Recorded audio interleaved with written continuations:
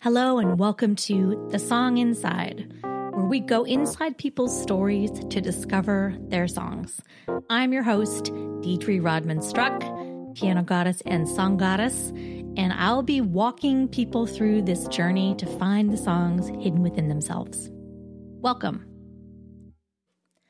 I moved to New York City in 1997 to work for the Big Apple Circus, playing keyboards in the band. I got to New York straight off of a cruise ship. I jumped ship in Rome, moved to New York, met the person who's my husband the first day here, and I never looked back. But before that, I grew up in Idaho, in the mountains and the valleys, hearing the beautiful jazz piano of Gene Harris and the beautiful country and folk music of other people in the town. And I grew up adopted. I was born in Twin Falls and raised in Boise by a mom who was a pianist and a dad who listened to Beethoven and Gilbert and Sullivan. I grew up Mormon, and I always wondered, who am I? I'm a combination of all of these things. I'm a musician, I'm a pianist, I'm a singer. I write lots of little songs, but who am I really? What's my identity?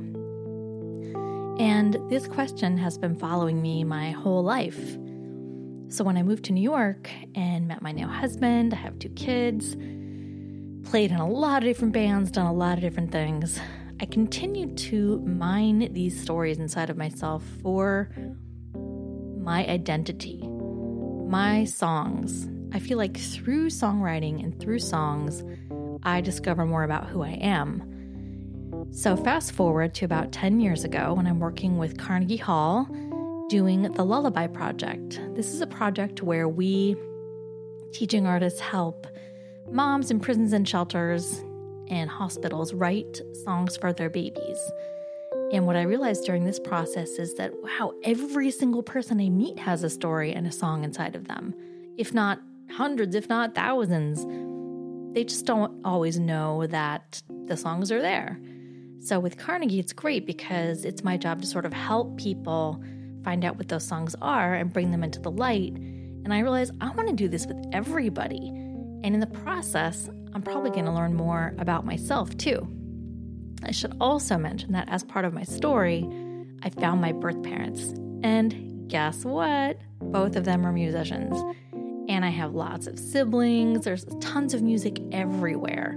There's so much music around me. I want to help other people find their music, their songs. That's my passion, and that's why I've created The Song Inside.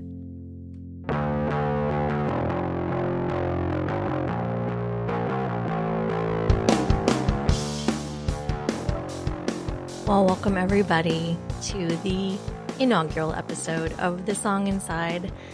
I'm so happy to be doing this podcast, and I'm especially happy that my first guest is a very, very special person. He was special before I met him, but he's additionally special because he's related to me. It's my brother, Blake Lewis. Hello, Blake. Hi, sis. Hi, bro. I'm so excited to be here. Oh my gosh. I'm going to be emotional through this whole thing, I think. I'm already feeling emotional. Oh, I'm sending you, positive hugs through this microphone. Thank you. I feel it. I feel the hugs coming in. So we're going to kind of start at the beginning here. So the first thing people should know is that I met you, 4 years ago? 5 years ago? I want to say 5 I think it was 5 years ago now when I found our mother, my birth mother, Dinah, which is a long story in and of itself. I'm not going to focus on that story today, but I am going to say that the first time I met you was on FaceTime. It was Christmas, and then all of a sudden there you were. I was like, whoa, this is my half-brother. Do we look alike? So weird. Yeah, I know. Reality. And then the first time we actually met was in an airport, right? The day before my birthday. You were heading to, I think you're heading to Vancouver. You were on a in between flights, and I had just flown in from LA to Seattle. That was so random, but not random. It was awesome. We had never met each other. It felt like a movie. It did feel like a movie. I had never met you in person, and then it turned out that we were in the same airport at the same time with the same layover or whatever. And then we were running to each other in the airport, and I remember you grabbed me and you screamed something like, "This is my sister!" Yeah. It was really epic. It was definitely epic. And my mom picked me up. Right. Yeah. Wow. So wild. It was wild. I also remember that I desperately wanted you to like me because, well, I think just being adopted means that you just kind of are always assuming everyone's going to reject you. So I really wanted you to like me, and you were so cool. You're so cool. I don't know about that, but the feeling is mutual because being an only child or thinking you're an only child, you want everyone to like you. So yeah, I was in that headspace as well. Right. Well, so for people that don't know much about you, can you just give us a little bit of background on growing up and kind of the role music played in your life? And so because this is called The Song Inside, some different times when you were growing up that songs made a difference, or songwriting or singing made a difference. Just give us a little overview of Blake. Okay. Well, I guess growing up, our mother, Dinah Lewis, is a bluegrass singer when I am born, always been into like rock, but she was very much into bluegrass. So that was playing on in the house, and my dad was into more classic rock and I guess popular music of the 70s and 80s. And so that's kind of what I was listening to until about 5 years old is when I started developing taste, I guess, because just listening to the radio at the time in the 80s, and I fell in love with Duran Duran and Michael Jackson and George Michael, and I wonder who. It's always weird to go way back and like think of like the vinyl that I got my parents to buy me when I was at a young age, and Duran Duran really stuck. That Rio album just really made an impact, because I honestly think it's because of the harmonies, because I was listening to so much bluegrass from my mom. I fell in love with 3-part harmony, but synthesizers was like a new thing, and I was just like so stoked on that. Oh man, I wish we had grown up together, because I was alone in my room with the synthesizer that I had dragged home from the junior high school in the carpool, and I had like double tape decks going. I was multi-tracking and trying to do, Aha songs and whatever else. Yeah, I was not really into music, I guess, until we moved, which was in '89, and then because I grew up on a street with no kids on it, so I didn't have any friends until I was 9 years old. Really, I lived for school because there was other people, other kids around. But music wasn't I always loved it, and I was a little performer, but I never like asked the question. My parents tried to put me into sports, and I wasn't into it, and so I kind of had to find music in my own way. Because I was like, I wasn't really into bluegrass, really. You know what I mean? Wasn't my jam. And, so as soon as we moved and met other kids, and they were like, I moved to a block of like, I don't know, like 25 kids were on this block, and like some of them were into music and they were playing piano, and they had a piano teacher, and I was like, well, I want to do that. If they're doing it, I want to do that. So when I was 11, my parents got me a piano, and I was sold, even though my mom was a great like finger picker, guitar player. I really loved that and enjoyed that. Guitar never became that thing for me. That's because piano is the best instrument. I'm totally feel like biased. Yeah, well, I feel like most kids would have, though. You know what I mean? If because they're like trying to like fulfill their like parents' dream for them. You know what I mean? But me, I found piano on my own right. And I think it was more acceptance as well in, the friends society, like, I was like, I want people to like me. I'm an only child. But at the same time, I fell in love with classical piano. I was listening to like, Horowitz on, on this double CD. I got like some classical music and Handel's Messiah. And I loved like, chamber music. And as soon as I got into junior high, that was it. Like singing was like my thing. I joined a professional youth choir. And when I was, I want to say, it was the summer. So I was turning 13, went to London and Wales with this tour, and we completed in the International Eisteddfa, which is the international youth choir competition of the world, and we ended up getting 4th place, and I sang a solo. So I was like, oh, this is it. Like, I'm away from my parents.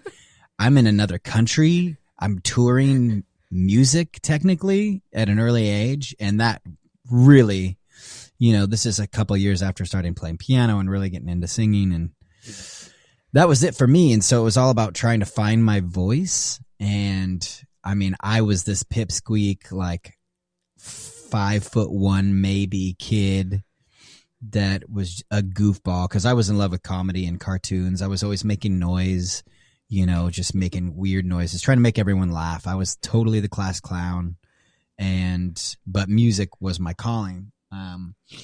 When did you first know that music was your calling? I know there probably wasn't one moment, but when did you sort of realize? That's a good question. It has to be probably that moment. You know what I mean? Just traveling and being with cool people that are like super stoked to be doing that. Oh, excuse me. And that experience, that was like 2.5 weeks traveling, and there was only like 4 adults, and they let us go off for like 4 hours at a time. It's such an impressionable time being a, teenager and being in a foreign country and meeting like you're staying with like, not in hostels, but like with, other families, yeah, and like getting to know their kids, and I grew up loving,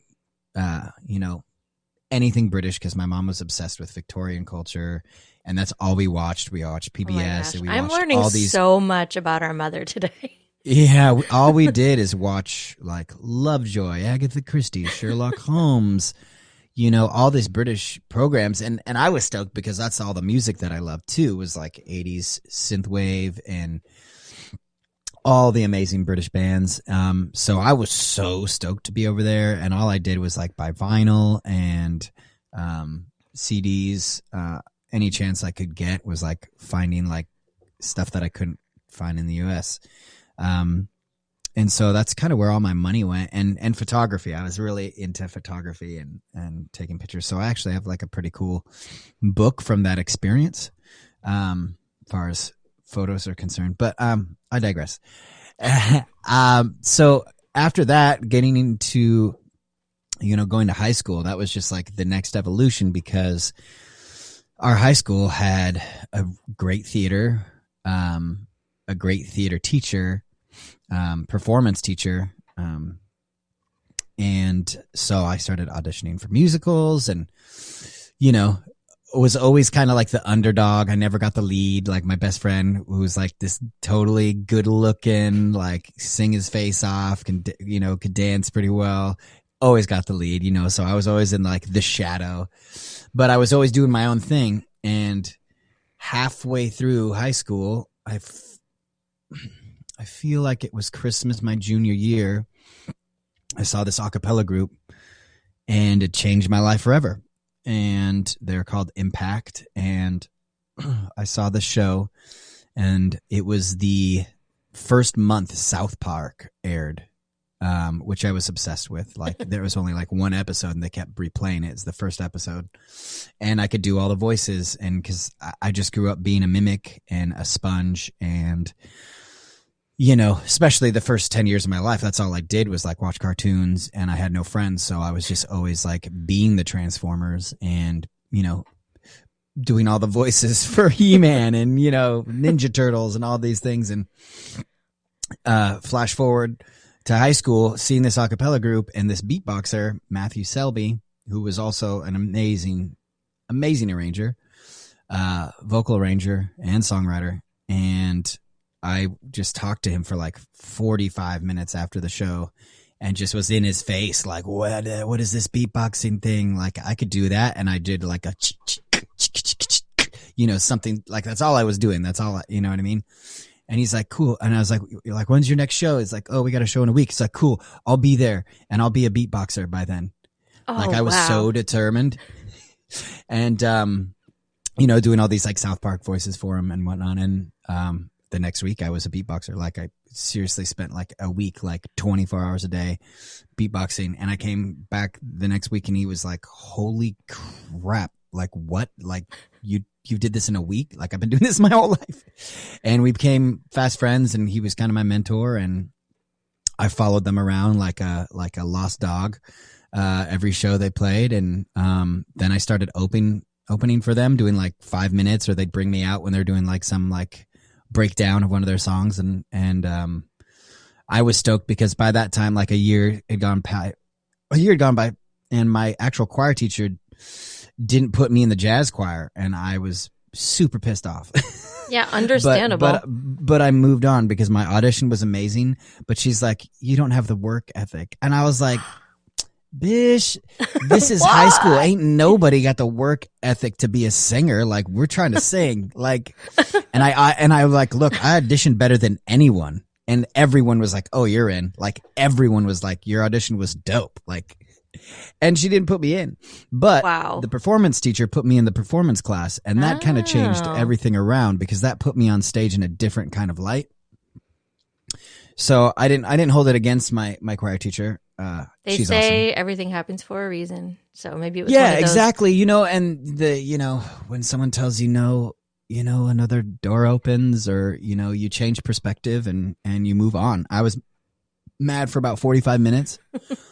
And then, the next school year, my senior year started, and I was in this awesome class doing one acts and directing and doing monologues, and, and from there, I didn't ask the questions that I really wanted to, which is, how do I pursue this? Like, auditioning, and like finding, I wish I had known about this stuff like when I was 10 instead of, 16, 17 at the time. I feel like I was late, and I still do. Like, even every time I audition now, I'm just like, man, I could have been doing this 20 years ago, that kind of, the grass is always greener feeling, or something. I think especially most musicians I know feel that we're late, unless, I have a friend from Brazil, and she grew up, everybody played music in her house constantly. That was the language she just breathed.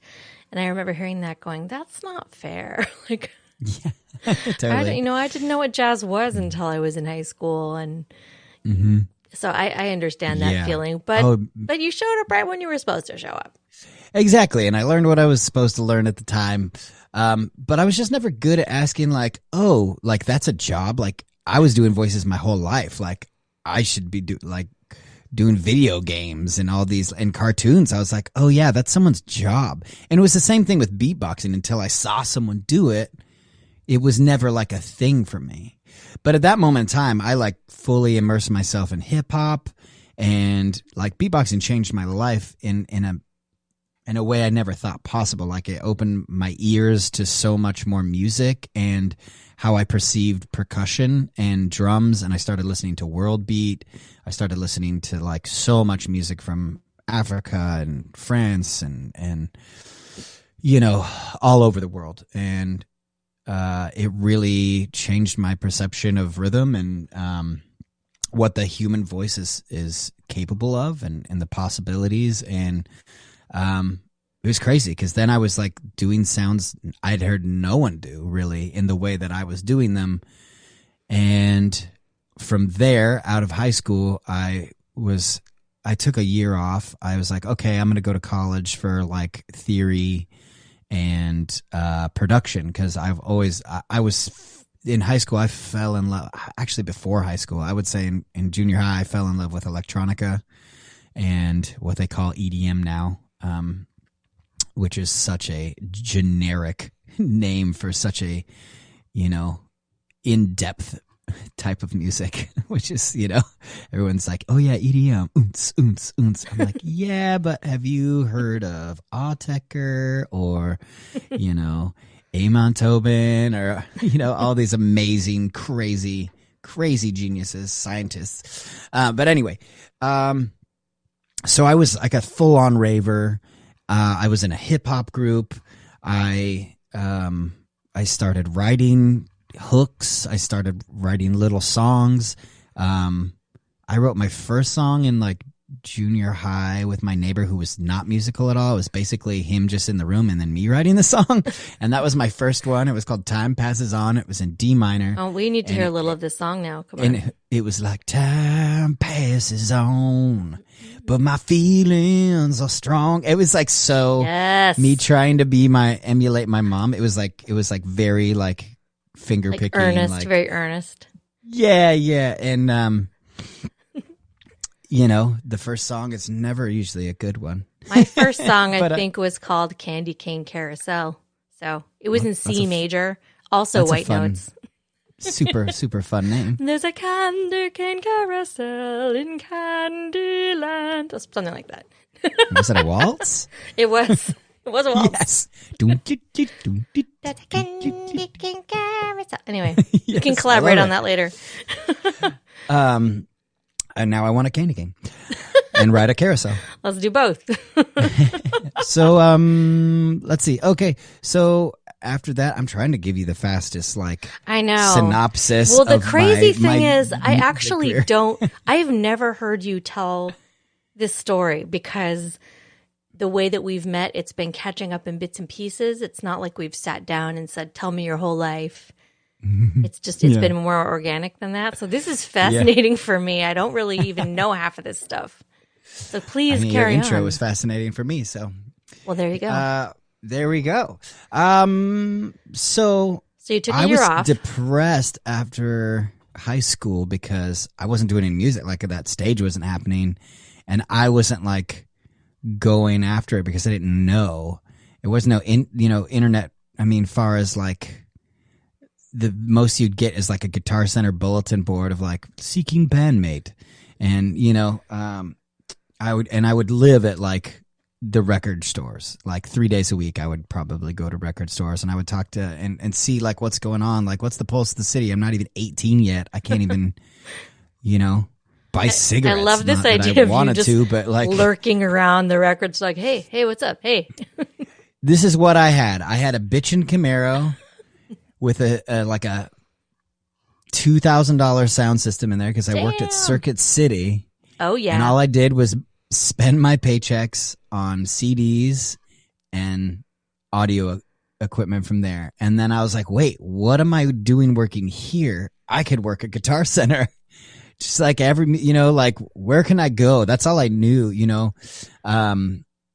Instead of like talking to like going to like the all ages place and be like, yo, how can I work there? Or like I ended up working at a studio as an intern apprentice, while I was doing a few weeks of college that I had because I didn't like my theory teacher. So I stopped going to that class. I was like, you're not making this like fun to learn.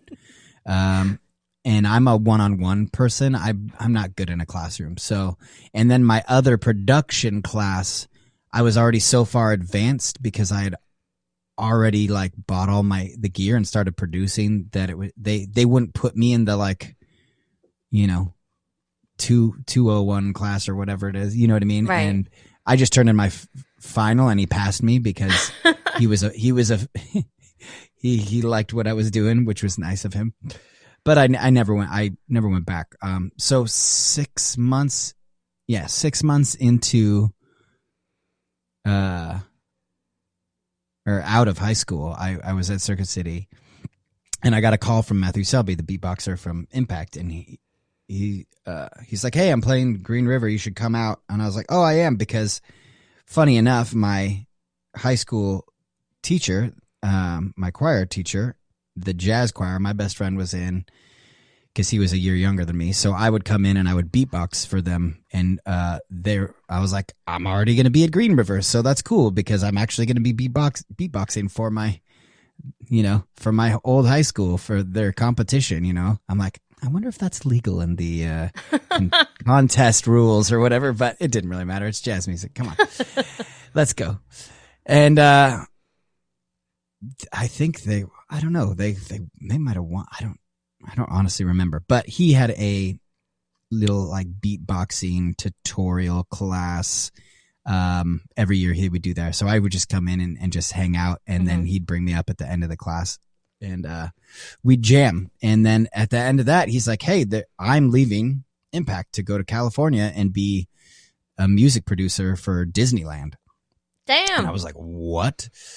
And he's the main music like arranger and producer for all Disney properties. Wow. Like, okay, we need to talk later. Group, if you see an acapella group at Disneyland, he arranged that. If you've seen a band there, he put all the music together. And, yeah, so he's been doing that for 20 years now, 21. So yeah, so this is 2000, and so I auditioned for this band called Kickshaw, this acapella group, which the beatboxer from that group is being the replacement for Matthew, and in his group.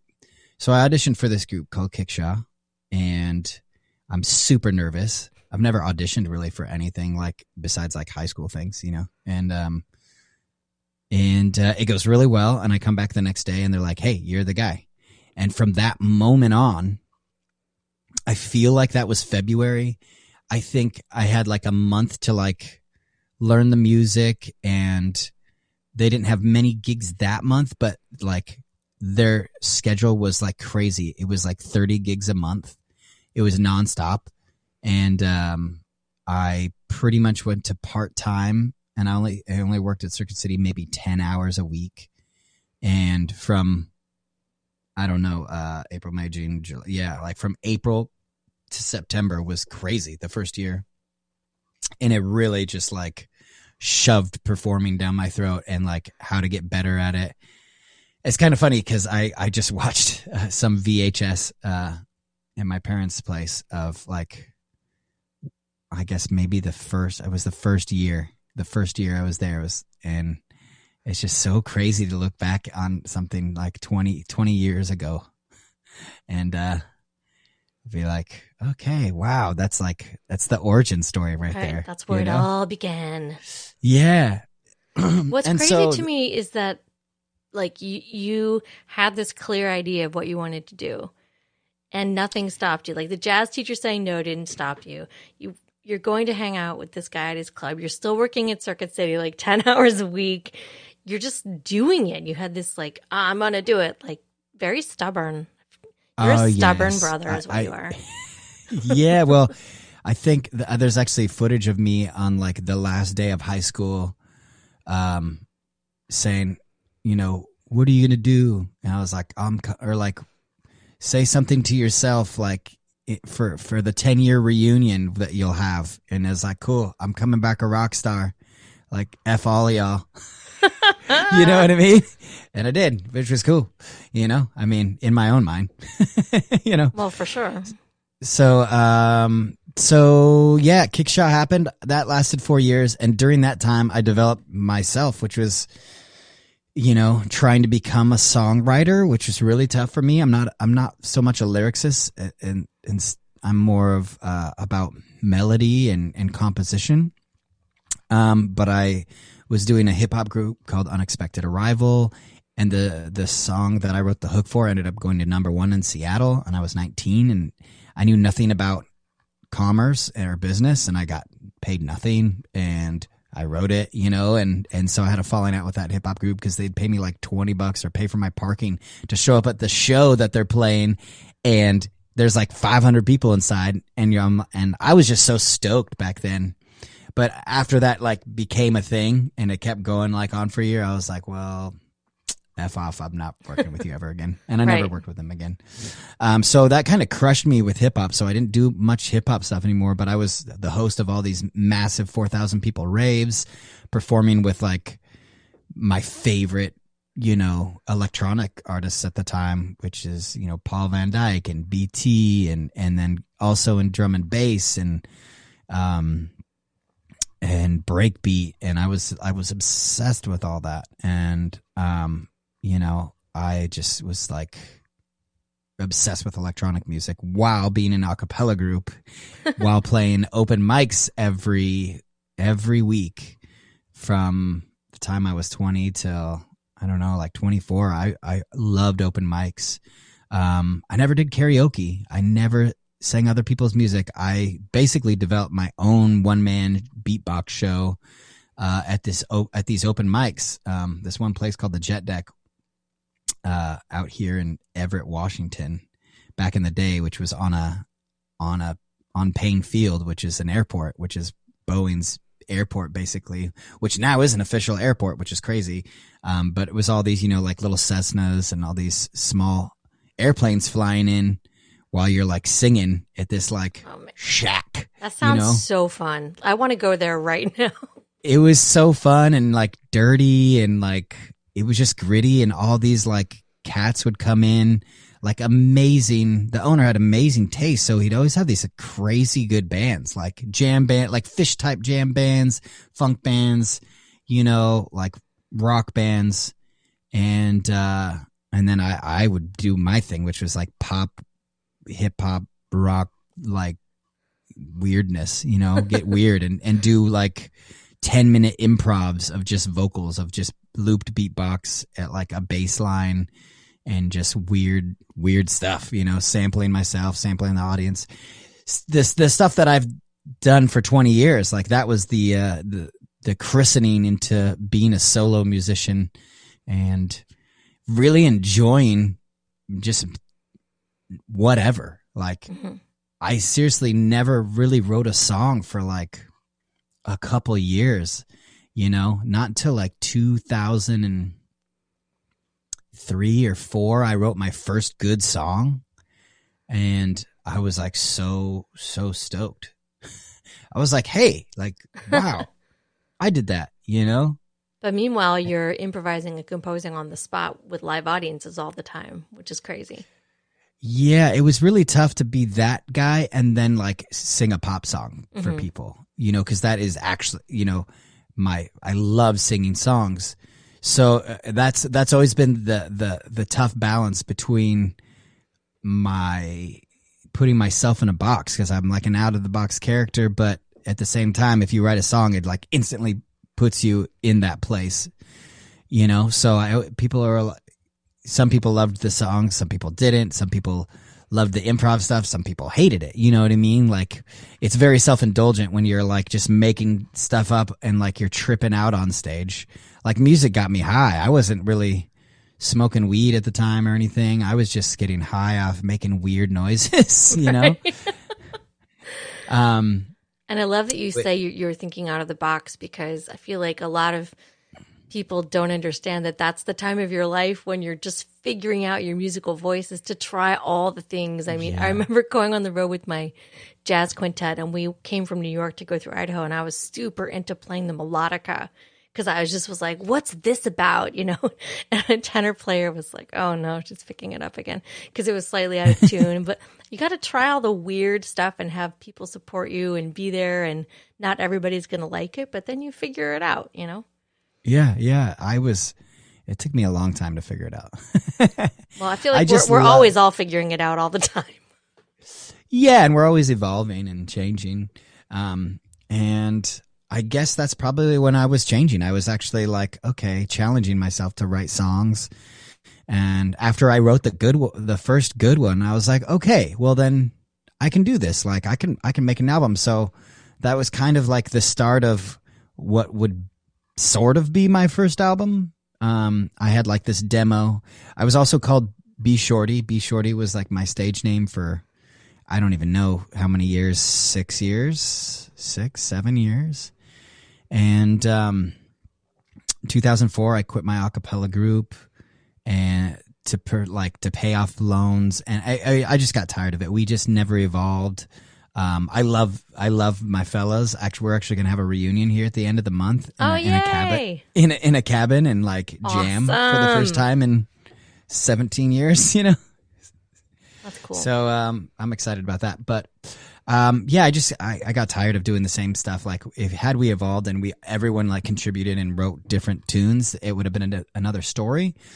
But, a couple members left and then we got new members and then it just kind of like didn't go anywhere after that. And so I was like, okay, I'm going to devote myself to like learning production more and, you know, paying my loans off. So that was the first time in like 3 years that I got a full-time job. I worked for my dad's construction company and like worked my ass off while at the same time I worked nights at a club, a club called Element in Seattle, which was like the premier dance club at the time, right by the Space Needle.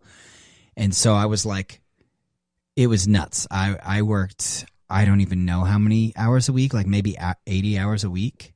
And I had one day off and that was Sunday and I slept for half the day and then I'd try and write a song, you know?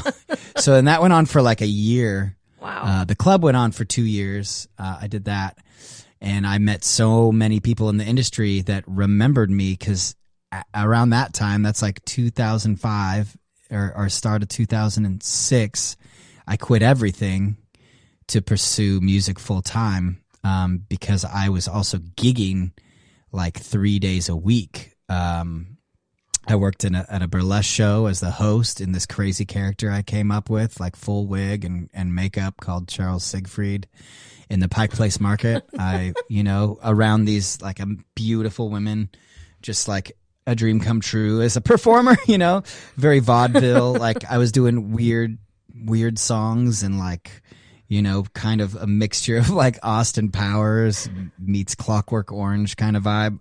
Can I just say I have the coolest brother ever. Come on. That's ridiculous. Say what? I have the coolest brother ever. Oh, I don't know about that. Weirdest brother, maybe. Well, but that's also true, but I think they're the same thing for me, so. Yeah. I appreciate that. So I was doing that. I was playing at like a dueling piano bar as like just doing my own beatbox thing. And so I would learn a couple of songs and that was the first time I learned other people's music really. Like I learned, you know, Maroon 5 had just come out and I was like, what is this? This is amazing. Not so much now, but like when they first came out, I was like, this is a crazy hybrid pop group that's like playing like AC/DC riffs mixed with Janet Jackson and Stevie Wonder and, you know, the music was sexy and I was like, ugh. So I was obsessed with them and they came to Seattle and I met them and we ended up hanging out at the end of their show for like 4 hours and I was like, oh, this shit's a reality. Like I mean, I've been doing this for like 6 years at that point, you know, but never was like, okay, this is like a touring band and they're like, they're going to explode. This is like 6 months before they exploded. And, I was like just grilling them about like what they've done, how they did it, like what, you know what I mean? I was like, okay, I got to get out of Seattle, like, or I got to build, like, you know, I got to write more songs. Like they inspired me to like write more, you know? And so at that time I was like, I just paid off all my loans and that's why I kind of went full-time musician again. It's like, okay, I don't have any debt. I really need to like give this a shot. So I started producing. I started trying to write more songs and then I actually bring it back to a Kickshaw reunion. We had a Kickshaw reunion because one of the other guys was in this amazing a cappella group called the Bobs, which is like a famous, like super witty, almost comical a cappella group. And they were playing the Triple Door, which is like a famous jazz lounge theater. in downtown Seattle, and he asked us to like, hey, let's come up and do like a song together, you know, come out to the show and have some drinks. And so I did. And then after the show, I get a random phone call from a friend I hadn't spoken to, I don't know, like maybe 6 months or something. He's like, hey, mate, I'm auditioning for American Idol. Why don't you come with me at 5 a.m? And I'm like, no, thank you. And he like begged me to like, hey, I know, man, come on. Like, I don't want to stand in line by myself. I'll get you breakfast. I know it's early, but like, who knows? Maybe you'll make it. And I had no interest. And I was like, all right, because he's a homie. And because I guess they had been in town for a week. I didn't know how it worked. And I was like, I did not care one. I'd never seen the show. It had been running for 5 years already. I couldn't care less. And I get there, it's like dumping rain. It's a crazy Seattle weather. It's like the worst rain in Washington. And so, of course, like, they're like, and we're in Seattle, and everyone's got their Starbucks, and it's raining, you know, Ryan Seacrest or whatever. And now I'm auditioning for American Idol, and they decide to go backwards instead of forwards that day. So, because I signed up so last, I was in and out of there within like, after waiting outside in the rain for 4 hours. When I got in there, it was like an hour of them like shooting the crowd, going like, we built this city. And I was like, this is so stupid. I could not wait to get out of there. And then I auditioned, which is, you know, 30 seconds. They just give you a once over and they're like, okay, cool, you made it to the next round. It was like nothing. It was like, you know, it was honestly them like looking at what you look like and like they could barely hear you because it's a stadium and you don't have a mic, and there's 10 tents of people auditioning. Wow. Or booths. And so they're like, okay, come back in 2 days at this hotel. I instantly call 2 of my best friends because I'd never seen the show, and I'm like, yo, because I didn't tell anyone I was doing this because it was so random. It was I didn't have time to tell anyone I was doing, but now I'm like, oh, yo, I'm kind of made it through the first round for American Idol auditions. What do I do? And my friends freaked out. I mean, they were like, what? Okay. And they're like, do not beatbox. You know, what are you planning on singing? Like, I'm like, I don't know. I was singing Seal or Maroon 5. And they're like, do Maroon 5. And so I did. I made it through the next round. And then the next round was like the main producer. And I froze. I performed like crap. And he's like, Blake, that was shite. And I go, you are right. That was terrible. I've never been nervous before, and I got nervous. He's like, you can't do that. I'm putting you through Paula, Simon, and Randy. You know, tomorrow you got to show up and do it for them. So you better have your shit together. Damn. It's like, I was like, aye, aye, Captain. You know, I mean, and yeah, the next day I had to wait for like 12 hours in this room, and you know, my parents came out, and it was like a big deal. It wasn't a big deal to me, but it was, you know, and I made it, and I was just like not trying that hard. I honestly was like, if the universe wants me to have this happen, it's going to happen. I always had this, I guess I've always tried to manifest things, but with this, I was like trying to play it cool and like not, cause I got nervous in front of this dude. I was like, yo, why? Like, why? I was like checking myself. I'm like, why am I getting nervous in front of this guy I've never met? And, you know, like, I'm just singing a song. If I end up on the show, that's cool. Like, that'll be a cool experience. So I was trying not to like feel the pressure at all. I love this story because I feel like you and I are similar in more ways than we know, because often I find that the best things happen when I'm not trying. I'm just myself. And everybody's looking for that authentic, that new voice, that new person. But so often people are trying to be the next whoever and the next big thing. And you were just like, you just showed up. You were yourself. They saw something original and unique in you. And you're like, okay, Blake, come on, shake it off. Let's do this. Well, I totally agree with what you just said, but I feel like because I'm such a sponge and a mimic that I almost went too far with that. Like my friend BT, who was like my mentor from afar because I was so inspired by his music production and the way he'd handled vocal treatments as a producer. And so I kind of emulated that as a vocalist, you know what I mean? So that influence was like heavily on me. And then, you know, I was obsessed with pop, like MJ and all these other, you know, so I take into account that like I am the culmination of our past experiences and our influences, and me especially. So, that's like the one thing I love about theater is because you get to be someone completely different. And so I was also trying to be like, okay, how can I authentically be me, but not get nervous? Like, I'm going to walk into this room as a character, like, and that like instantly didn't work. You know what I mean? I was like, okay, just be yourself. And, you know, it all came down to that room with Paula, Simon, and Randy, because they have your accolades on paper. And, you know, I talked to all by that point, you know, this is the 4th audition. I've talked to so many people who have auditioned for American Idol. Like, I called everyone all over the freaking planet. Like, what was your experience like? What was this about? Because, like, I want to do well, but, like, if I don't, that's fine. You know what I mean? It's no matter what, the next day I'm going to be myself, and I'm going to go back to, like, doing what I was doing, which was, like, I was stoked. I was creating my first album already, you know? And,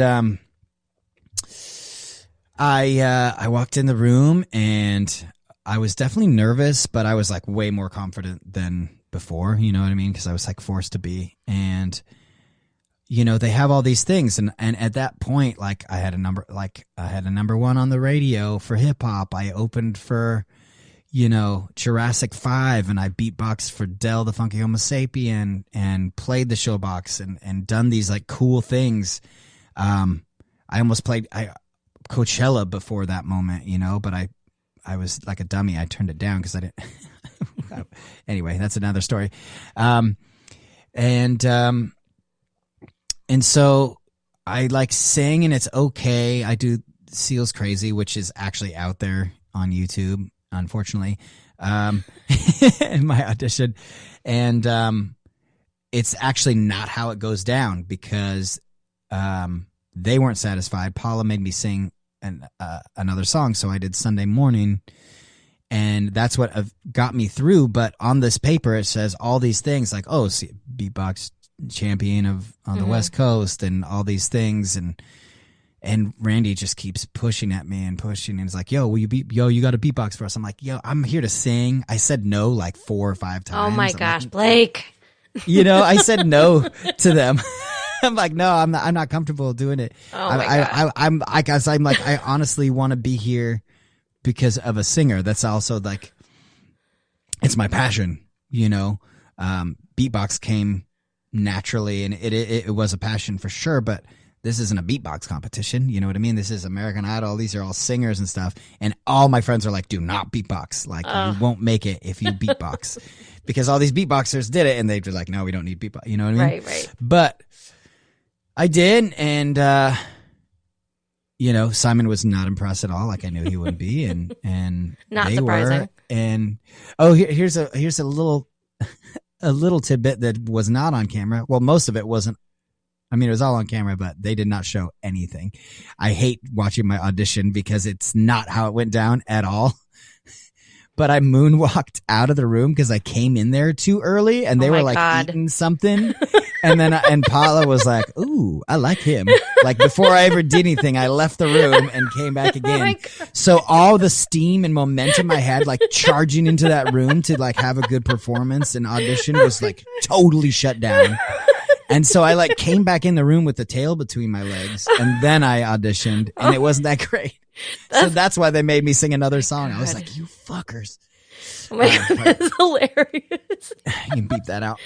I've never heard any of it. We've never talked about American Idol, really, me and you. Oh, it's such a can of worms. Like, I know that, and that's just the auditioning process. That was like crazy. And so they, you know, I went to Hollywood Week, and they didn't show any of my performances there, and I really wish they did, because I felt like I crushed it.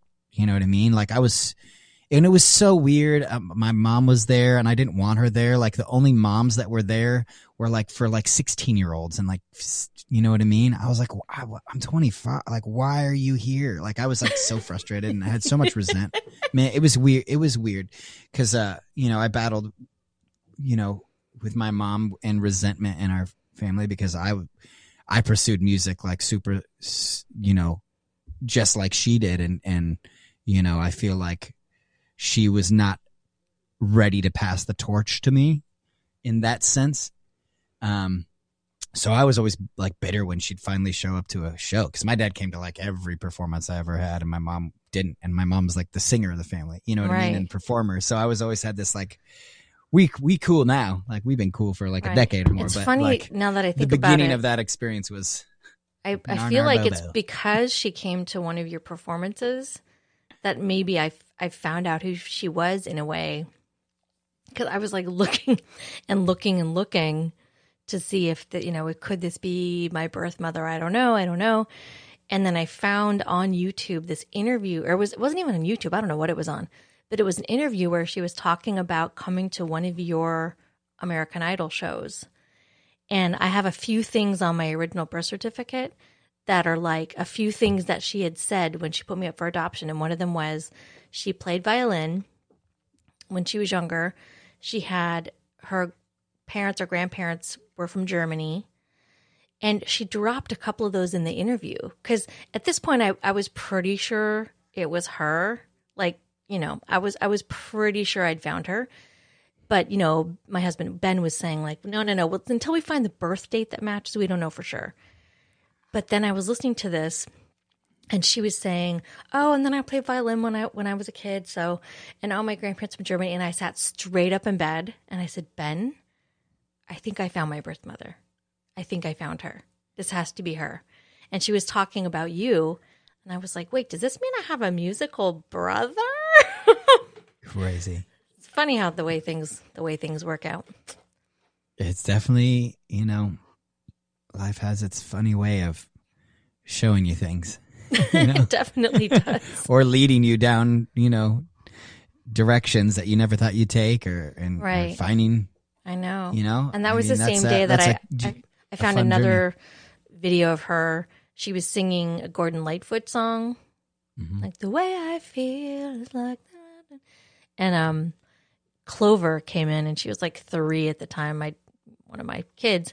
She came in, and she looked at the video, and she looked at me. She goes, "Is that your mama?" I was like, "I don't know. Maybe so." That was a weird 12 hours that day. I bet. That was a weird 12 hours. Anyway, so go back to, she was coming to all your things. You're on the show. It's Hollywood Week. You're through that. Yeah, I made it. And then, you know, my parents came down as many times as they could. And I kept making it. And I mean, I won't go into the whole American Idol thing, but it was so surreal. And it was insta fame. And I couldn't handle that. I never wanted to be famous. I wanted to be, you know, playing stages to tens of thousands of people. Here I am. I'm playing to like millions of people a night. But it was kind of a facade to me. I'm an entertainer, so I loved it. I thrive in that situation. I get high in that situation. Like, I love it, but it was just so overwhelming and so surreal. And it was the most popular thing on the planet. I mean, it you know, more people voted for me than they do the president. Like, that's just, it's crazy to me. It shouldn't be real. It wasn't reality, you know. It's just a competition show, but also art and music is not a competition, you know. So I had a real hard time on that show because I don't believe in false idols as well. And here I'm on the show called American Idol. I did not want to be American Idol, and I got second place on that show, and I could have won it, and I would have felt bad for winning. You know what I mean? You know, just like my beliefs and who I am. And the only reason why I did well is because I battled the producers and I told them no all the time. And I because they try to manipulate it. as much it's like, oh yes, it's the competition, it's about that, but they're also like in your ear, like, you're gonna do this song. Oh, you're gonna do this song. I'm like, no, I'm not. I already have this. The publishing is already like cleared. The license is cleared for me to sing this song that I arranged. And I was one of the only people that, arranged his music on that show that people liked the arrangements. There was other people doing their own arrangements, but I was the only one getting the love for them. So I feel like other contestants were bitter about that. And we're all friends, you know what I mean? We're not really competing, but some people were. Right. Well, I feel like only strategy was to smile, say thank you on camera, but off camera, tell people how I felt, Right. Well, and you the didn't have that. Did not like that. That hunger that I think a lot of people have. They're just so they're hungry. They want it so badly. Yeah. And here you are. You showed up randomly at this thing for your friend. Oh, yeah. You keep making it. It's like, what else are you going to do except just do what you want to do because you're there. The producers kept threatening me so many times, like, you could be off the show. And I was like, I don't give one fuck. Like, no matter, if you don't want me here, I don't have to be here. Right. You know what I mean? Right. And it wasn't a disrespectful the way I ever said it to them, but I said, no, thank you. Right. No, I was on my P's and Q's, but one day there was one time that Nigel and I got into like a 45-minute argument, and he stormed out of the room, and I basically told him to fuck off. And the next day he came up to me and apologized, and he was like, "You were right. I was wrong. You're going to be the closer for tonight. It is going to be amazing." Wow. And from then on, he never talked to me again about what song I was picking, how I was arranging it. He's like, you're the only contestant to ever do this to me. And that says so I'm much okay about with it you now. Because your Blakeness just comes through. And I feel like people respect you more when you say, I know what I'm doing. Like, this is the vision that I have. I actually have a vision, unlike a lot of people. I love that he apologized to you. I love that story. It was really, really, really tough. It was tough, to say the least. Like, I won that battle finally. I wish I'd won that battle, 6 weeks prior. I was already like, in the middle of the show doing me, but they were always questioning it. I'm like, look, if I go out doing me, then I'm satisfied. I know that you're looking. He's a producer. He's trying to make the best show possible. He's also the biggest producer in the world at that moment. You know what I mean? It's the largest show globally. There's never been a show like that show. Now it's just kind of a joke. I mean, to me, like, I hear you. I love some of the producers that are still doing that show. I love it, but also the market is saturated now because there's so many copycat shows. Exactly. Exactly. Yeah, and I mean the competition show. I mean, there's 1 million of them just on Netflix alone, right. But then in that moment in time, like, I was like, I have to stick to who I am. I can't bite my tongue. I bit my tongue on camera because, the whole voting process, the whole political aspect of it, I hate it. I've people might say white privilege or just privilege in general. Like, I don't like politics. I never have. I've never been that political unless it comes to human rights, or like environmental, issues. And that's about it. Like, I was never the popular kid in the class. And here I am on a show which is like, who's the most popular? I have a question That's for basically you. What it is. I have a question for you. So how did you reconcile this during this time with your depression and you found yourself on this crazy, crazy ride that you are continuing to be on. You want to be on in a lot of ways, but you're fighting with yourself in other ways. So what was going on sort of mentally during this time for you? Oh, I was so playing it cool when lots of shit was going on in my head. Like, they had a on-hand therapist at like all times. And he would always check in with me. Hey man, how you doing? I'm like, oh, I'm doing great. You know what I mean? He's like, are you sure? You know what I mean? And I wasn't, I until the last week, because they kind of did me dirty, and a lot of people saw here's the short story. I didn't want to be American Idol. I did not want to win. And the moment it was the top 3, Melinda got voted off, and it was Jordan and I. They put us in a room, and they're like, okay, it's finale week now. It like the moment that the curtains closed on the top 3, they put us in a room. It was all the producers. They're like, okay, it's go time now. This is going to be the most stressful week of your life. Wow. You know, and you're not going to sleep. You're going to get like 2 hours of sleep a night. Like it was crazy. It sounds and like this torture. is the song. And yeah, well, it kind of was because they treated us like kids. We couldn't leave the premises. They made us stay on the premises, which I escaped and left. I also told them to fuck off. They wouldn't let us drive. My brother, ladies and gentlemen. I'm 25 years old. They wouldn't let us drive. They wouldn't let us go next door to grab a bite to eat. Like they fed us like they're making like millions of dollars and they're feeding us like the nastiest food. I'm like, what is going on? We're not getting paid to be here. It's like being a musician. It's a competition all over show. The place. Like, you know what I mean? Like, can you at least give us a healthy meal? Anyway, so we're in this room and they play the song called "This Is My Now," and like, this is what you're singing next week. This is the song that was written for you, and Blake, you can't arrange it any way you want to. Wow. And the song was written for Jordan Sparks. So they basically, I said, you just gave me second place in this competition.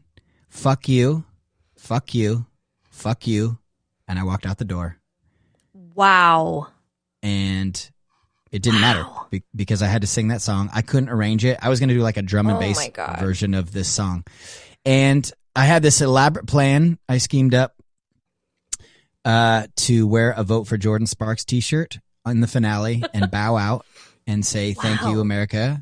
And I told one person that. Oh, no. And they had security guards watch me put on my shirt, so I couldn't do that because it like... This is crazy, Blake. This is crazy. Yeah, I made them... That's just where I should have bit my tongue and like made sure I looked good. And during that song, I was gonna like slowly like be like, "Thank you, America, for giving me this moment." Like change the words and just freestyle and be like, "I gracefully bow out of this competition. Jordan's the winner." Oh man! And I never did it, you know. But you couldn't. It reminds me of like Elvis Costello doing radio on SNL. Like you couldn't do it though. It wasn't that I couldn't do it. It's because if I did it, people would have lost their jobs. My friend who like made my clothes, who's one of my dear friends, Ashton Michael, you know, that was like one of his biggest gig at that time. We're both 25.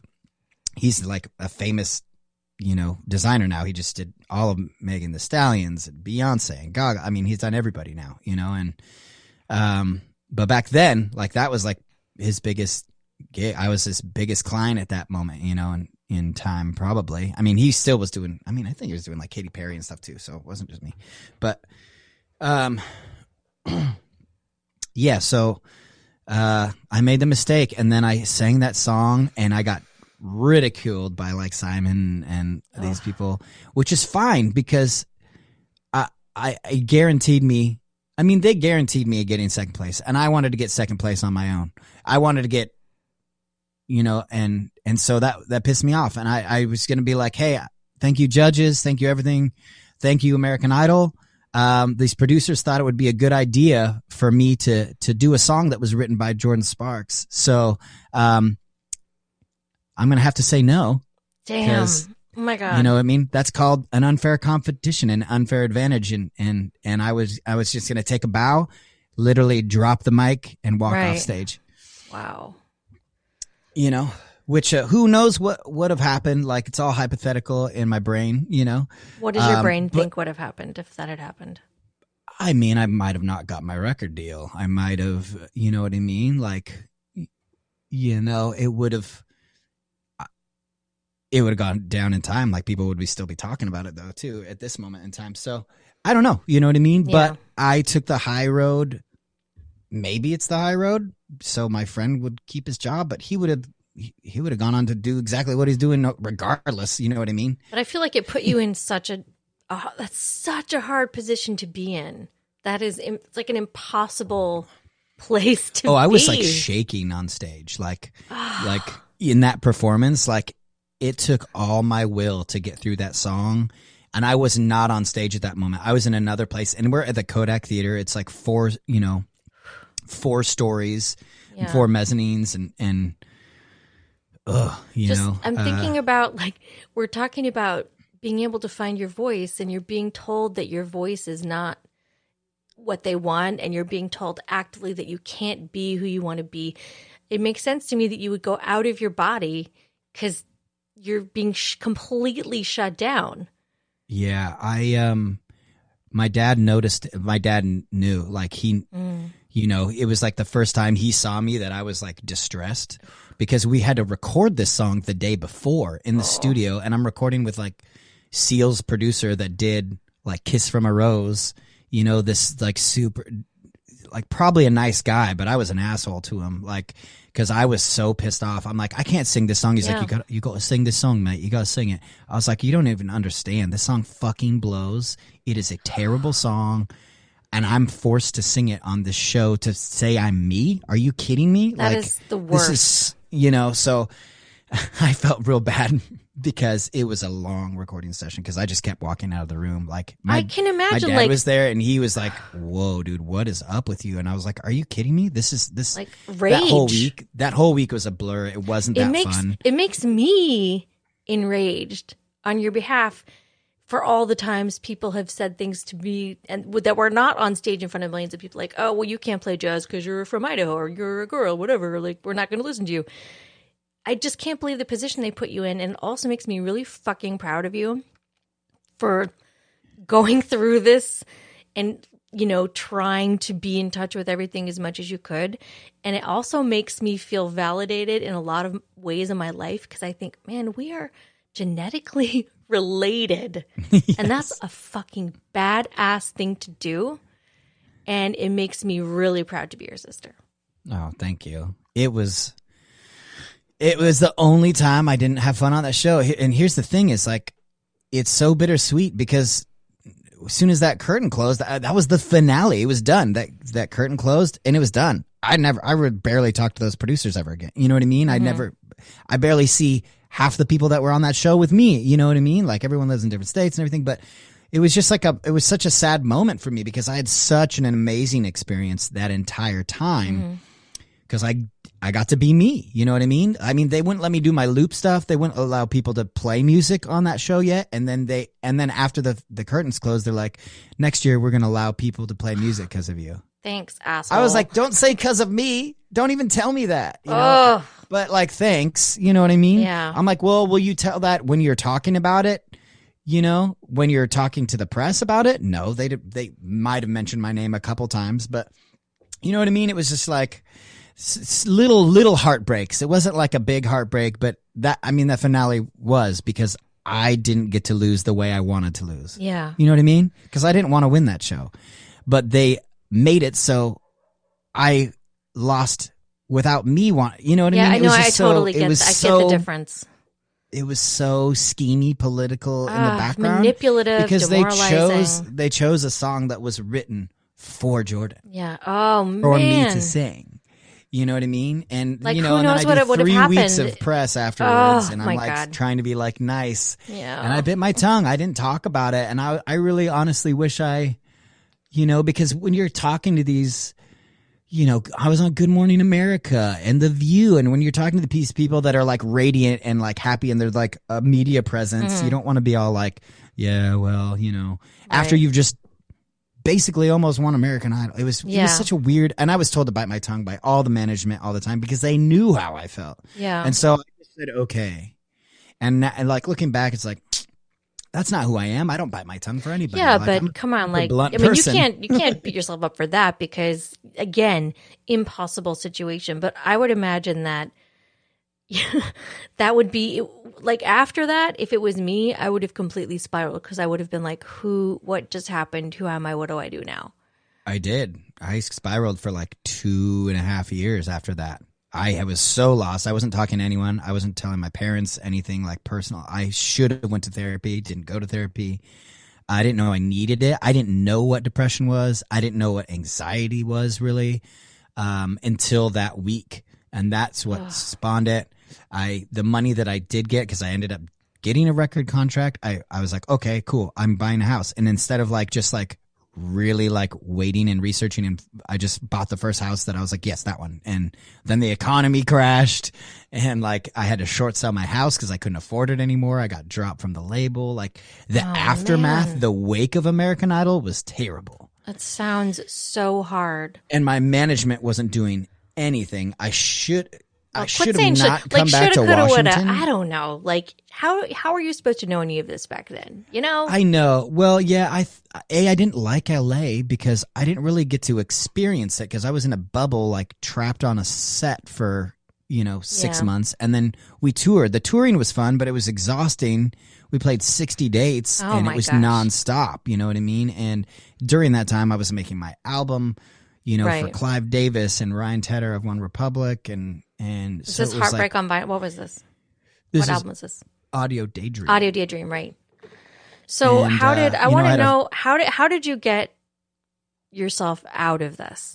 I mean, I want you to continue with your story, but I'm also really wanting to know how did you recover from all of this? I mean, it took a long time. It's I looked at myself as being like I'm better than this. Like, get out of your head, Blake. It's what are you doing? Don't have a pity party for yourself, because I didn't know how to deal with depression. So I just would get down on myself for being depressed. I'm like, you're living the good life. I'm like, but I wasn't, you know what I mean? Because I wasn't happy. I was, you know what I mean? It's like material things mean nothing when you're in your head all the time and you're depressed and you're, you know what I mean? Mm-hmm. And they don't. We're in a pandemic. I've been living out of 2 suitcases and just like a little studio set up at my best friend's in Washington, because of the situation. But, it just also reminds me of like, oh, be thankful for what you have, be grateful. And, you can live minimally. Like, I'm like, oh, cool. All my stuff's in storage because I'm in between places right now. But I'm like, I really don't need any of that stuff in that storage unit. Honestly, if it burnt down, I'd be mad about like some hard drives that have pictures and memories on them, but that's about it, Yeah. So, I mean, my art, even my art collection that I love, like I would definitely be sad, but you know what I mean? Like, I wish I could have been there for you. I know we didn't meet till 5 years ago, but just thinking, because I'm 10 years older than you, and I've had my own journey with anxiety and depression and not knowing that it was okay, and going to therapy and trying all the things and feeling super alone with it because I felt like I didn't really fit in anywhere in my particular life. So I wish I could have been, this person that you could have leaned on during that time. Oh, I wish you were too. Oh. But hey, we've had an amazing last 5 years. That's true. That's true. Yeah. So that aftermath of that wake was just like, it was devastating in a way because I'm a person that lifts other people up. So even while I was depressed, I was like helping friends out and doing all those things. And that made me feel good for a while. But then it got to the point where like I run away from my problems too because I didn't go to therapy. So I left Washington with just 2 suitcases, my dog. And I went and I stayed with a friend for like 10 months in Cali while I was making my second album. Cause that depression, I mean, it lasted for like 2.5 years or something. I was having panic attacks on the side of the road, like crying and all these things. And I still didn't go to therapy. Like I didn't know what was happening. I wasn't having, these conversations. I guess I didn't really have anyone I felt like I could turn to. And then I just started like trying to like change it around in my head, and I started working out and I started eating healthy, and I started like, because at that point I was drinking a bottle of wine or 2 a night, smoking weed, just having pizza every day. Like I was depressed. Like, looking back, I was like, dang, like I was not healthy. And so I was like, F it. like I'm in the sunshine, like go for walks, like, even though I'm just living out of like, a suitcase, I'm still flying to New York. I'm doing music I love. And this time I'm like actually writing the music. And, I produced one of the songs on that second album. And I was like proving to myself that I can handle some things. But like looking back in video and pictures, it's just like, oh man, it's heartbreaking. Like I was like, oh, that was me for a couple of years, And so I was like, I'm never going to go back to that place again. Still no therapy. I didn't get therapy until like 4 years ago. And then just, obviously talking about it helps, like we were talking now. Yeah.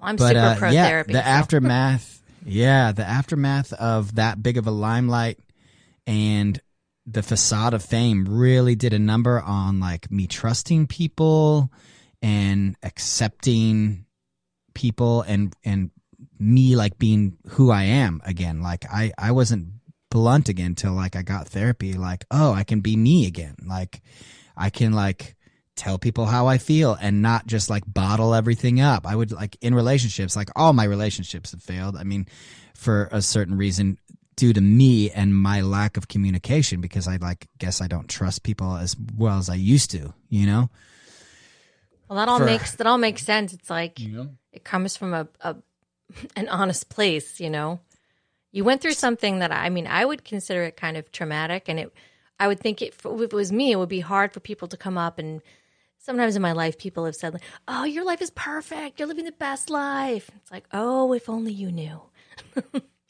Yeah, that's like totally the case, especially just being on TV. If you're on TV one time, and it's so funny the facade of fame and.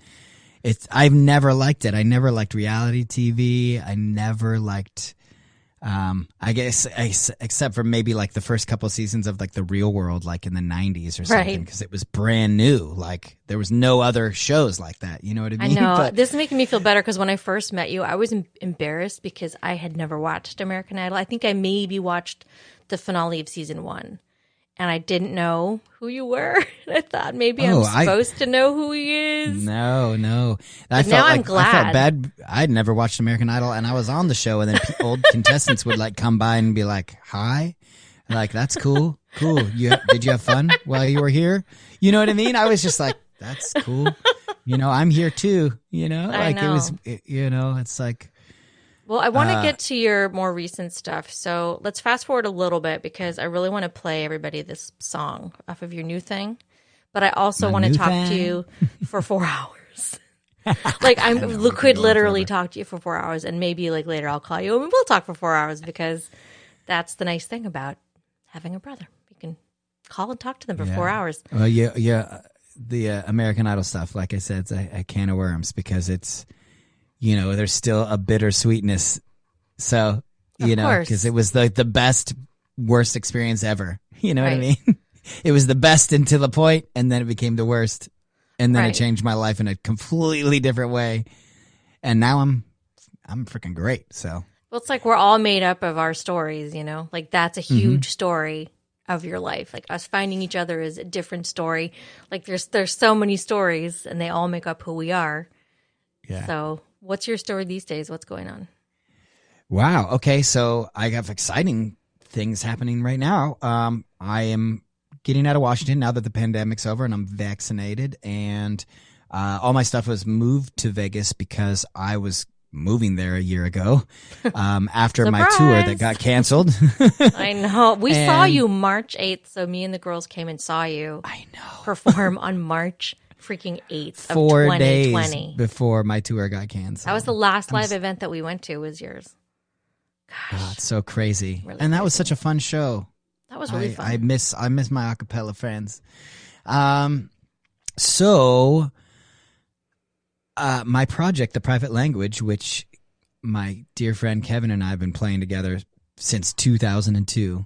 We used to have our own show in Seattle like once a week, which was kind of not necessarily like an open mic, but we would bring in all these dope, amazing musicians to like do improv for like 4 hours and MCs and he and we've traveled the world together, and we've always wanted to do a project, and he finally moved to LA. I'd been in LA for the last decade, and we started working on this music, and then the pandemic hit. I went on tour. So that was like 4 months we weren't working, and then the pandemic hit, and I was like, I had already been planning. It's been in my head to like move to Vegas for like the last 3 years. I have great friends there, just great industry. I have fun there, and the way of life is just nice and cheap, and all I do is work inside anyway. I can work anywhere. I can live anywhere. But I just need to get out of Cali and experience a new environment. And I was very exciting, and Vegas was promising, and so I moved all my stuff there to be in storage, because I came to Washington because my best friend had a liver transplant, and I told him I would stay with him where I am now, and now he's good. So. He's got a new lease on life, and he's selling this house, and I'm like, yes, go get it. So I'm excited to get to Vegas because my project with Kevin, The Private Language, is now getting signed. Whoop whoop whoop. Getting signed with Blake. To a dance label. It's yeah. It's a funky culmination of 80s synth kind of pop mixed with electronica and tropical vibes. Yes. Trying to take people out of, their headspace, and if they're having like a bad day at work, we want them to like pop it on and have it transport them, somewhere else, somewhere tropical, somewhere vibey. And we're excited about this project. Our first song, our cover of Everybody Wants to Rule the World, comes out on Earth Day. I'm so excited for that. Yes. And we have a music video. Yes. We're excited about it. Yes. And that's what's happening right now. But during the pandemic, my last album, Wanderlust Unknown, came out, which I'm very proud of. It was the first album I've produced. So good. The majority of songs by myself and wrote. And, that was a long time coming. And since then, I've produced 2 other artists, Olivia Cooper Harris, who is an amazing like neo soul jazz. I don't know. She's kind of an anomaly to me. Yeah, she's dope. Just amazing vocalist, amazing personality, great songwriter, great melodies, and I did 6 on her album, and then I started working with a drag queen, and I did 5 songs for. Olivia Ryan, Miss Olivia Ryan. This is awesome. I'm so proud of you. I'm so totally proud different of you. Music. Thank you. It's fun because I've never been a big sister before. I grew up with an older brother, and now I get to be a big sister, and I get to say things like, "I'm proud of you," and make good choices, things like that. I'm still trying to work on that second one. I think you're doing a really awesome job. So I asked Blake to bring a song today that he wanted to share and tell us about the song Trouble. Okay, well, this started as a drone. The song, I produce everything melodically first and arrange things, and when I write songs, I love to have like an arrangement done to where I can write to it, unless something sparks the lyrics and a vocal first. But usually I'm a groove person first. So I'll like beatbox an idea with my loop pedals, and then a vocal line or something, or maybe that'll trigger like a hook or something. But with this one, I never worked with my mom before. I mean, I've produced like 2 little songs for her. But I was like, hey, I want you, she was in town in Cali, and I was like, hey, I just want you to like riff. Like I want something organic. So I just had this like E minor drone, like, and I had her like, yeah. I was like, give me some like chanting, like some like indigenous type, whatever you feel like would be that vibe. Like, and so I did that for like, 30 30 minutes or something. I got my mom to do that, and I was like, thanks. And she's like, wait, that's it. She was on her way out the door, going back to Washington. I was like, yeah, I'm going to play with it. I'm going to make a song out of your voice and stuff. So it was birthed from that. And then it just kind of took shape into this weird hybrid jazz, blues, rock. I don't know. I was listening to like a lot of Pretty Lights and like Grizz, all these like amazing electronic, like kind of funk / I don't even know, hip hop producers, and I started just playing with cool effects, and then I got my guitarist to come by, and he made this really cool line. I was like, yes, okay, like something like that. And then let's do this jazz comp section, and it birthed the song, and it's probably the longest song on the album. But I had my friend Casey Abrams, who was also on American Idol, like He's so 4 great. seasons after me. Amazing musician, play upright bass, and he did this full intro. And my good friend Brandon Rogers, who was on my season of American Idol, one of my besties, he got 12th or 11th on the show, and unfortunately we didn't get to tour because it was the top 10, but he and I remained super close. Like, he's one of my dearest friends ever, and he's an amazing producer, vocal arranger. He just did stuff for Coming to America, so good. Oh my gosh, that show is and so funny. he's getting into more like television stuff. I'm super proud of him. He has like had hits with Troye Sivan and all these people, and we had never written a song. I was like, cool, we've been friends for over a decade and we haven't written a song. He's like, I know, because like when we hang out, we just want to hang out. Like, I write a song every day. He writes a song who else every day. hasn't written a song together is me and you. So that's going to be in the next podcast. This was like the whole origin story, but next time, you and me writing a song. Yeah, so I'm gonna not over Zoom. Like, I want to come to New York. Please. What are you doing? I'm vaccinated. Get over here. Come on. Come over. Let's write a song. So I'm going to play your song. So we'll mute ourselves. I'll play that. And then we'll wrap up and I'll play a song that you did sing on, Written in Stars. We can talk about that after. And then I'll have to say goodbye for now. But for now, we get to mute and listen to Trouble. Yeah.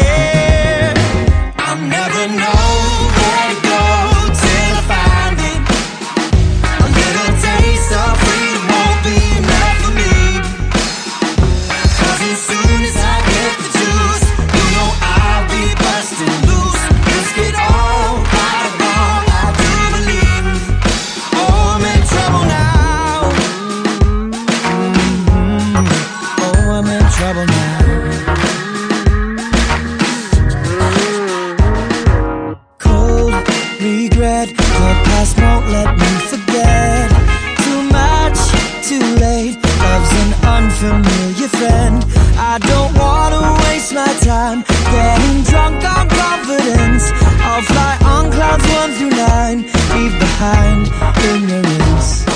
Oh, we need to get a hold of something real to make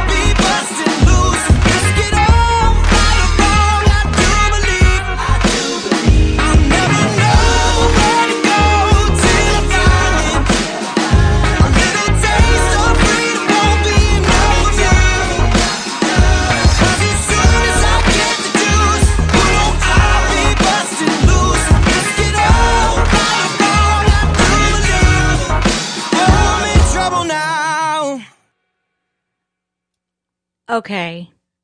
That was so good. That's such a jam. It's so good, Blake. It's so good. I hear all these different influences.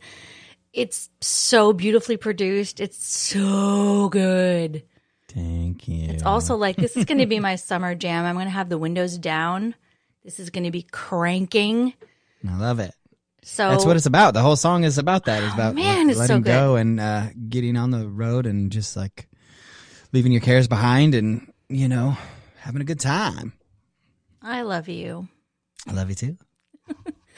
I'm assuming people can just find you at all of the usual places, but tell them where they can find you. Everything Everything / Blake Lewis will come to me directly. Okay. And my new website I just built is BlakeLewisOfficial.com. Awesome. And can I just also say that my girls think you are the best uncle ever, and it has taken all of their restraint to not come in and bust into this interview. I'm so surprised. I love them so much. Shocking. I know. They'd be jumping on your bed right now. I know. They get very energetic when Uncle Blake is on the call because he does the funny voices and the funny filters, and he's really cool. So we're going to end the podcast today with a song that I wrote about my journey finding Dinah, finding you, looking for my mother. I have 2 mothers. It's great. I have one thing that I will probably continue to say throughout this whole podcast journey is that what I've learned through this whole thing is how much capacity there is for love. There's just so much capacity. People say, isn't it strange finding new family? I just say it's just more love. It's more room for love. It's more people that love me and more people for me to love. And is it complicated sometimes? Yes. But most things that are worth it are complicated. So, right, yeah. You know? Nothing comes easy. Yeah. So this is, I wrote it and then I took it to my friend Byron Isaacs, who plays with Lumineers, and he helped me put some finishing touches on it. And then Blake was in town, so I said, hey, guess what? You get to come and sing on my EP. Yeah. And he said, yay. So he's singing the co-lead on this. It's called Written in Stars, and it's on my EP, which is strangely and in no way related, called Tiny Language.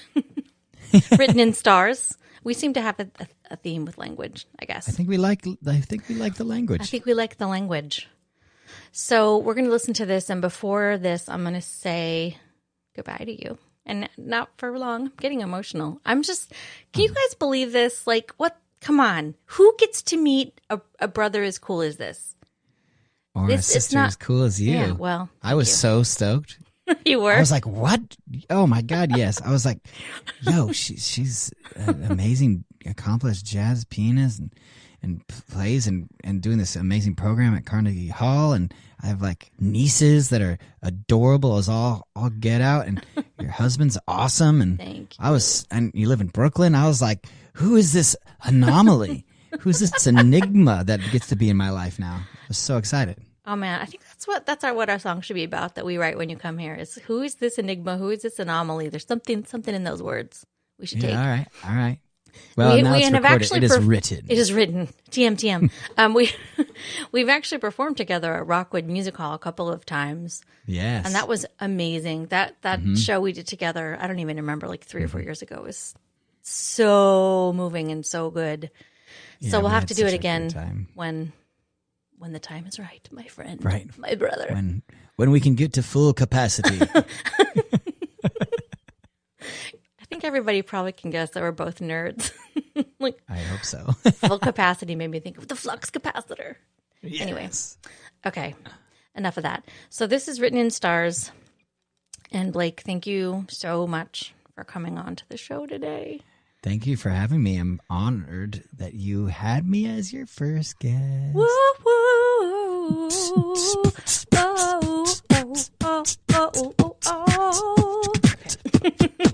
The song inside. Oh, shit. I'm going to have you do that later and record it. Now, see now. This is I just use Blake all the time. He's so nice that he even remixed my kid's elementary school song, which is like this very straight up kid song. And he did a remix of it. And can I just say, I owe you one for that. Oh, yeah. I had so much fun with that. Okay, we're being nerds. PS 130. Everybody's time. PS 130. Yeah. Oh, my God. Have a good time or something. Something like that. Anyway. All right. So, Blake, let's mute but stay on because I want to see your beautiful face rocking out to this song.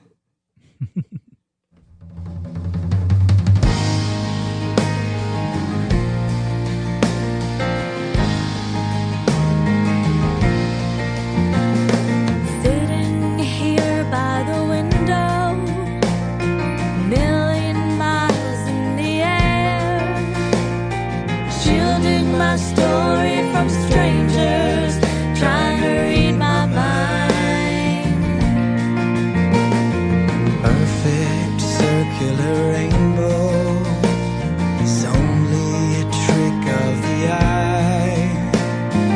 Chasing my tail for gold left me high and dry. All that we do, all that we are, is all of it already written in stars.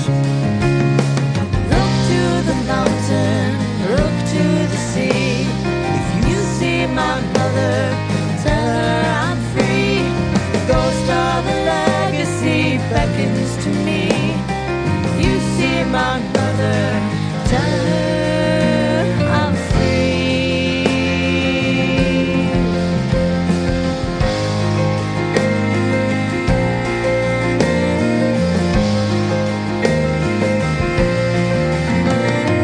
Gliding on terminal sidewalks, all in a race against time. I'm just trying to come down from my state of mind. Sea of anonymous faces, always new stories to find. It's time for this time traveler to leave old ways behind. All that we do, all that we are, is all of it already written in stars.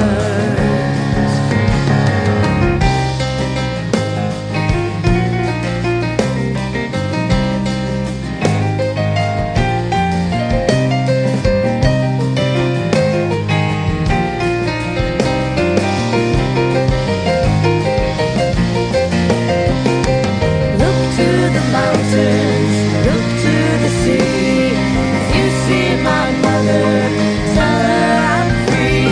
The ghost of a legacy beckons to me. If you see my mother, tell her I'm